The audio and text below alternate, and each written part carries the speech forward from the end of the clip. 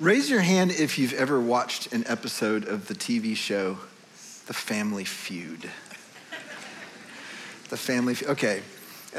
No, I didn't ask you to keep them up very long, but I was actually gonna see if there was anybody in the room who has not seen The Family Feud. I would be rather surprised. You've not seen The Family Feud? Okay, little guy. All right, it's still out there. I didn't know it was still out there until I was preparing this illustration. It started in 1976. It was instantly the #1 game show in America. It's been going strong for 40 years. I was told it's still in the top 3 game shows, which I thought was pretty amazing. And then I thought, there's not really that many game shows anymore. But Family Feud is one of those iconic American TV shows, and we're gonna play a round of Family Feud together this morning. Here's how it's gonna work. I'm gonna ask a question that was asked on a real Family Feud, and if you think you know the answer, the #1 answer, I want you to raise your hand. Now, remember, this is how the show worked, was they would survey 100 people, and they'd say, 100 people surveyed, top 5 answers on the board or whatever it was. And so the #1 answer was not necessarily always the right answer to a question, it was the most popular answer. And so here's the question again. Get your buzzers ready. This is your buzzer, okay? You got this? I'm gonna call on the first hand that I see. Here's the question, get ready. 100 people surveyed, top 4 answers on the board. When someone mentions the king, to whom might he or she be referring? Okay, I saw your hand first. Yes. God. Okay. Great answer. Not the #1 answer. Who has another guess? Okay, I see your hand right here.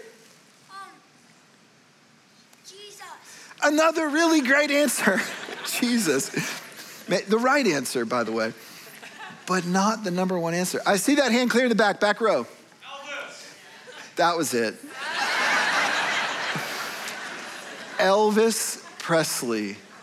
The #1 answer. You will not believe how many people out of 100 people surveyed, 81 said Elvis. Guess how many votes Jesus got? 7, which I thought was actually kind of appropriate, 7 being the holy number. But then I realized when I look at the results, Jesus was barely ahead of Burger King. Now, the question that was on everybody's mind when Jesus entered Jerusalem around AD 33, 2,000 years ago, at the beginning of Passover week on Palm Sunday, the question on everybody's mind was, is Jesus the king? I mean, that was it. That's what had the city of Jerusalem buzzing. Is Jesus the king we've been waiting for? Is he the king who will deliver us and bring justice where there's injustice and set us free from bondage? Is he the king who will clean up the mess and lead us into a new kingdom? And it never occurred to me until this week, as I was walking through the footsteps of Jesus, as we all were this week, those of us that were doing the daily texts that have been coming in, it never occurred to me that you can actually understand everything that happened to Jesus on Passion Week by thinking about different people's answer to the question, is Jesus the king? When he rode into Jerusalem on Palm Sunday, the answer was yes. When he was arrested on Thursday and then tried on Friday morning, the answer was no. And as he hung on the cross, the sign above his head begged the question, is Jesus the king? So here we are, Easter 2022, and the same question is before us. I want to put that question before us because I believe this is the question. I know preachers are given to hyperbole, but I don't think I'm exaggerating when I say this may be the most important question you will ever answer. What do you believe? Is Jesus the king or isn't he? And I have to say this, you have to answer the question. You're gonna have an answer. You're either gonna say no or you're gonna say yes. And I wanna dig into it this morning because I think our answers matter just as much as those of the first century. So here's where I wanna start. I wanna start in the darkness of Good Friday before we go to the light of Easter Sunday. Turn in your Bibles to Mark chapter 15. This is one chapter before the text that was just read to us. Mark chapter 15, I'm going to start in a minute in verse 1. Here's the setting. It's very early on Friday morning. It's 48 hours before the resurrection. Jesus has already been arrested the night before. He'd been held. It was against the law to have a trial at night, so they waited until early in the morning.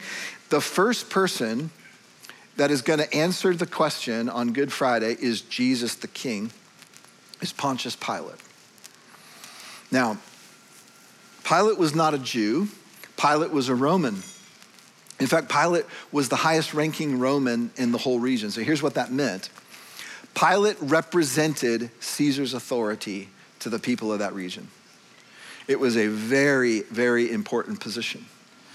And so when the people met with Pilate, when they saw Pilate, when they had any audience with Pilate, in their minds, they were talking to the king. In their minds, they were talking to Caesar because Pilate had Caesar's authority. And make no mistake about it, Caesar was king over Judea and over the whole Roman Empire. Let's look at Mark 15, starting in verse 1.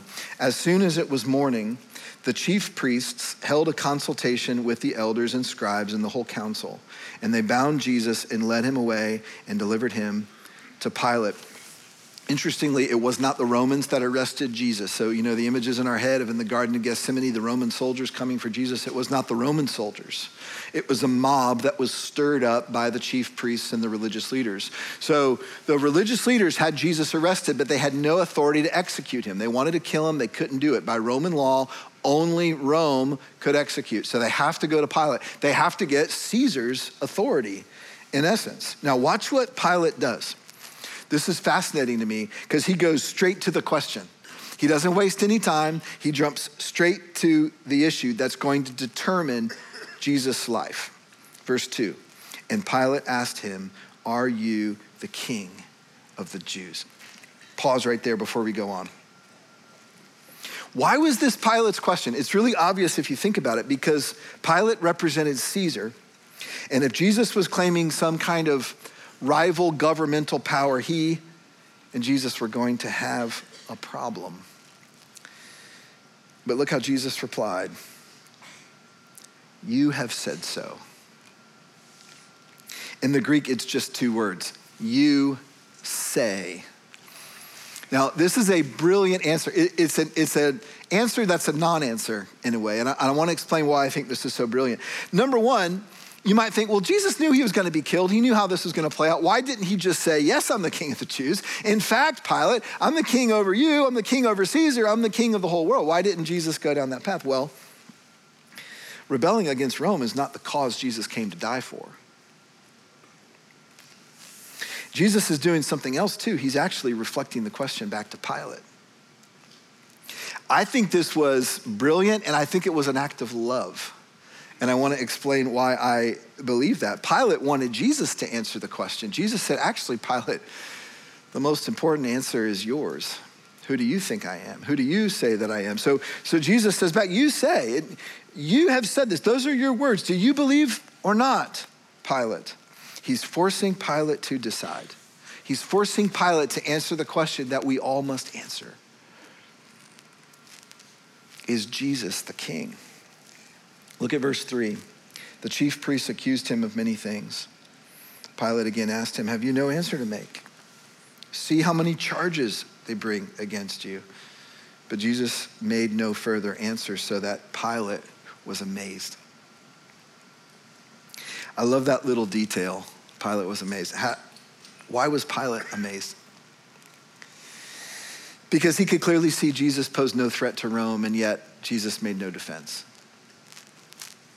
Surely Pilate had known innocent people killed for crimes they did not commit, but he had never met an innocent man who did not defend himself. So Pilate had to be thinking, this guy would rather stay silent and die than simply say, I'm not a king. And this was amazing to Pilate. This was remarkable. So what was Pilate's answer to the question, is Jesus the king? It was a conundrum. Because on the one hand, if he said, no, Jesus is not the king, well, then he doesn't deserve any punishment. He's not a rival. He doesn't need to be executed. But on the other hand, for him to say Jesus is the king would mean for him to bow down to a king other than Caesar. So what is Pilate's answer to the question, is Jesus the king? His answer is no. Jesus is not a threat. But it was also that he saw something amazing about Jesus. Let me pause here and point out, I think Pilate's answer to this question is the same of many people today.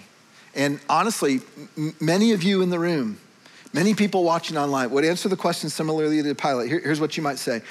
Well, I don't believe Jesus is someone I need to bow down to, but he was a remarkable person. That's a very common view about Jesus, even among the church. I love how unthreatened Jesus was by Pilate's judgment. He didn't make it a fence. He did not argue with Pilate. He simply redirected the question for Pilate to answer.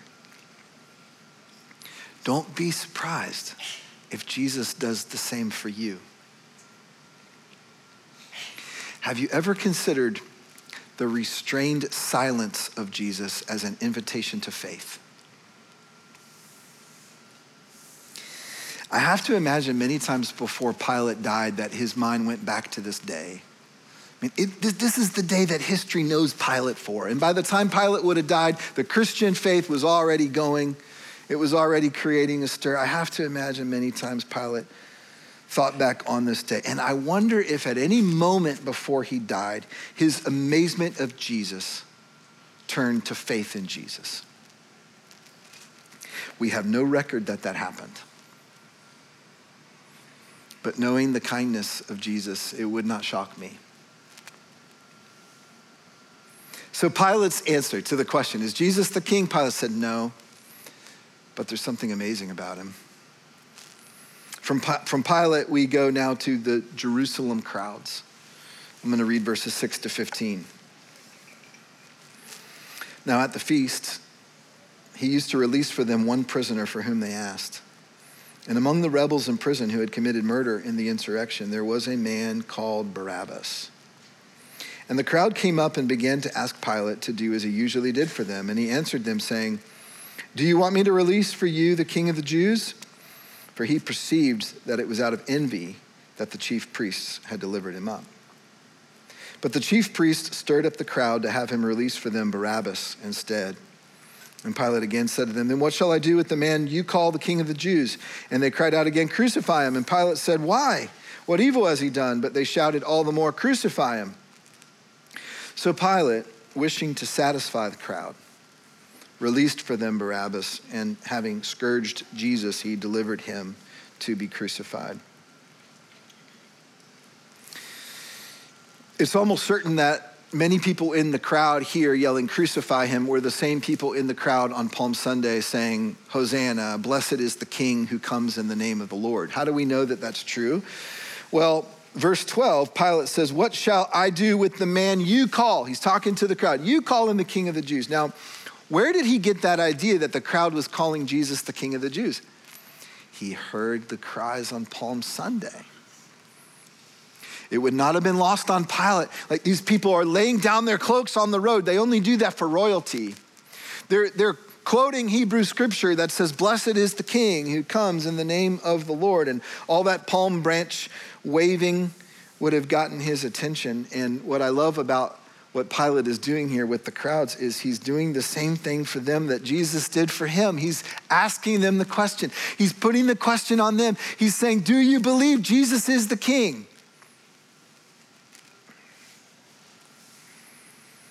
Now, the crowd's answer on Palm Sunday had been yes, but on Good Friday, it's no. They're saying, not only is he the king, but we don't need him anymore. We don't want him anymore. Crucify him. Get rid of him. Do whatever you can to end his life. Why the change? Because Jesus did not deliver what they wanted. Palm Sunday, Jesus came in, they thought, yes, he's gonna rescue us. Good Friday, they see him in chains being judged by Pilate. Jesus was supposed to put Pilate in chains, not the other way around. And so they'd heard of all the miracles Jesus had done, but now he's in chains, and the very moment they need his power to rise up and break the chains and slay Pilate or overthrow Rome. At that very moment, Jesus is silent. Jesus is still. So the crowd's answer to the question, is Jesus the king, is no. We thought he was. But it turns out he can't deliver. Some of us identify with that answer. For many of us, there were times in our lives that we were very excited about Jesus, but he didn't deliver what we hoped. You might even say he let us down. Some of you feel that. You may never have thought about it this way, but what your heart has decided is, if he can't make my life better, I won't serve him. I won't suffer for him. But I want you to see how Jesus treated the crowds. He did not judge the crowds. Jesus did not rage against them. He did not stand up and say, "Why are you changing your tune so fast?" It occurred to me this week that Jesus would have recognized the voices crying out, "Crucify him." He would have heard the same voices he heard shouting, "Hosanna," on Sunday. He did not judge them. Jesus knew that they couldn't see that in that moment he actually was serving them. In that moment he was suffering for them. So Pilate's answer, no, he's not the king, but there's something amazing about him. The crowd's answer, we thought he was the king. It turns out he didn't deliver. Let's look at one more group on Good Friday, the Roman soldiers. Verses 16 to 20. And the soldiers led him away inside the palace, that is the governor's headquarters. And they called together the whole battalion. And they clothed him in a purple cloak, and twisting together a crown of thorns, they put it on him, and they began to salute him. "Hail, King of the Jews." And they were striking his head with a reed and spitting on him and kneeling down in homage to him. And when they'd mocked him, they stripped him of the purple cloak and put his own clothes on him, and they led him out to crucify him.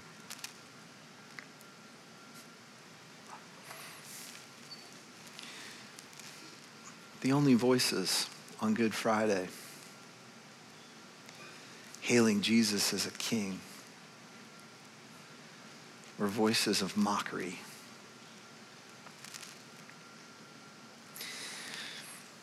The level of cruelty we see here in this picture is maybe the darkest corner of the human heart. There's things in all of us sometimes that surprise us that we're capable of. The Roman army was notorious for its brutality. It was one of the reasons why they stayed in power for so long. But what we sometimes forget is the Roman army was made up of individual Roman soldiers, each of whom had a story and a mother and were once a little boy. What has to happen to someone to cause them to treat another human being like this? Where does this kind of depravity come from?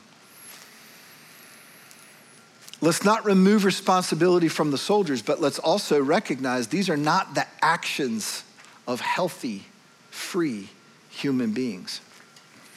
Inside of each of these soldiers was pain seeping out as rage, directed at someone they saw as weaker and more vulnerable than they were. What was the answer to the soldiers' question? Is Jesus king? What was the soldiers answered. They made a joke of the question. They said, sure, he's a king, as they spat on him, as they kicked him down. They made Jesus an object of their ridicule. Why? To feel better about themselves. Their actions were saying, Jesus is no king. He's so far beneath us. We'll take sick delight in doing whatever we want to him. But inside their hearts, in places that their minds would only go when no one else is around, they must have sensed a darkness they had no control over. How do I know that? Because I too am a human being.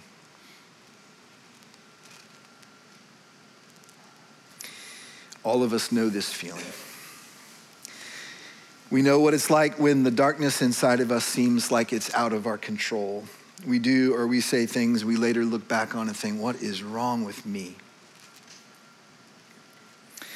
Maybe this morning in your heart, you're thinking, I can't say Jesus is the king because what kind of hypocrite would that make me? Maybe this morning you're a little afraid that he might be the king, because if he is, his first act should be to condemn you. I want you to see how Jesus treated the soldiers. He did not condemn them. He took their rage. He absorbed it. He took their abuse. Jesus didn't condemn the soldiers, and neither does he condemn you. Jesus suffers at our hands for the redemption of our hearts.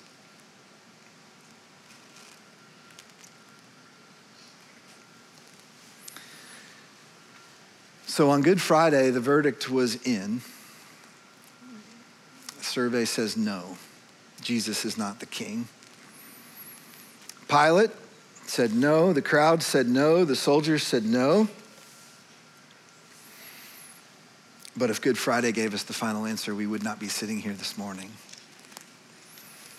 There was one voice that had not yet spoken. It turns out the answer to this question is not up to man. It's not a survey question. There is a right answer to it, and the answer can only come from one person. God's answer to the question, is Jesus the king, did not come through mere words. It came through God's actions, visible for all to see. In fact, God the Father answered the question for all time. And the way he answered the question is so clear that today even a child can see what many could not. That reminds me of another story of another king. Do you remember the fable of the emperor's clothes? You know, there were these two swindlers who came to the king and said, we can weave the greatest fabric in the land, and we want to sell you the greatest suit of clothing you've ever had. But here's the catch. Only the people who are worthy of their position can see it. The king eagerly made the deal, and on the day the king paraded through the city, the truth of his outfit was plain and visible for all to see. But everybody was too afraid to say what was clear until a child spoke the truth. The emperor has no clothes. Perhaps we need the clarity of a child's voice to remind us how God answered the question, is Jesus the king? This week, Erin Frizzell, who's been a part of Fellowship for a long time, she and her husband, Bubba, Erin Frizzell was talking to her 4-year-old daughter, Eden, and they started talking about Easter, and it became one of those conversations that she decided she wanted to secretly record. Have you ever done that as a parent? I've done that as a parent. And I want you to listen to what Eden, 4-year-old Eden, said about the resurrection. And as you listen to this, I want you to remember Pilate, the crowd, the soldiers, all missed the king who was standing right before them.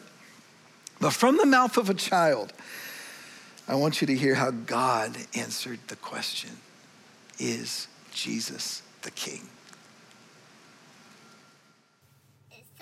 So Jesus died on the cross, so they put nails in his hands to hang on the cross, and he do his foots like this and nail them in, and he was hanging on the cross, and he was wrapped up in a cloth, and Jesus was in a cave, and the angel sit on the rock, and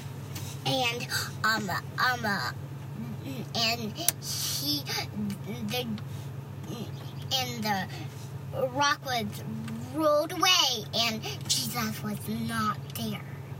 He was alive again. That's amazing.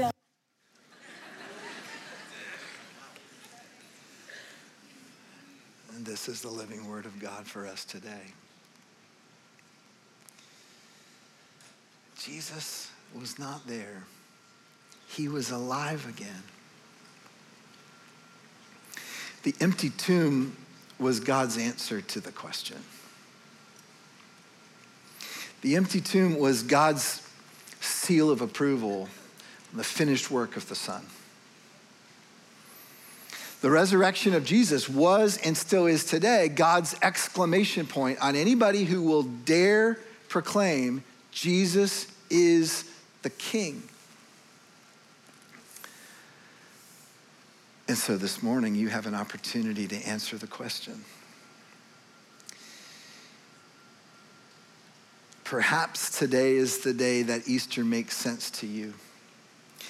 And I know this is true. Every year we have people, they come to this service and they're like, I don't know that this is all really true. And then God does something and people come to faith. And I want to invite that to be you this morning. And here's what I would say to you. If you're someone that this morning, Easter makes sense to you, put your trust in King Jesus. The most important question you'll ever answer, is Jesus the King? You have an opportunity for the first time with integrity this morning to say, I believe he is. And here's all that means. It means you believed he lived a righteous life you could never live, and then he exchanged that life for yours. He died. He was buried. He rose again. He suffered for you. He bore your shame. He does not judge you. How could he? He took all the judgment on himself. He sees the shadow inside of you and he moves towards you anyway. Bow down to him with your heart. Tell him that you're turning from unbelief to faith. He's a good king. I want to invite the band back out because I want us all to have an opportunity to answer this question with our voices. Today's our day to answer it. We're here. It's Easter. We're here. The people in the first century, they answered the question. Some answered no. Many others eventually answered yes. Today is our day. It's Resurrection Day. We're gathered together. The question is right in front of us. If your heart is cold toward Jesus, let his kindness towards you melt it. If your faith is small this morning, let the truth of the empty tomb enlarge in it. God still speaks 2,000 years later through the resurrection of Jesus. The empty tomb is proclaiming Jesus is the king, and not just the king of the Jews. He's king over death. He's king over life. He's king over creation. He's the Lord of heaven and earth. And so let's join, not just with the angels on Easter Sunday, but let's join with the earliest followers of Jesus, and let's proclaim what is true. Jesus is the king.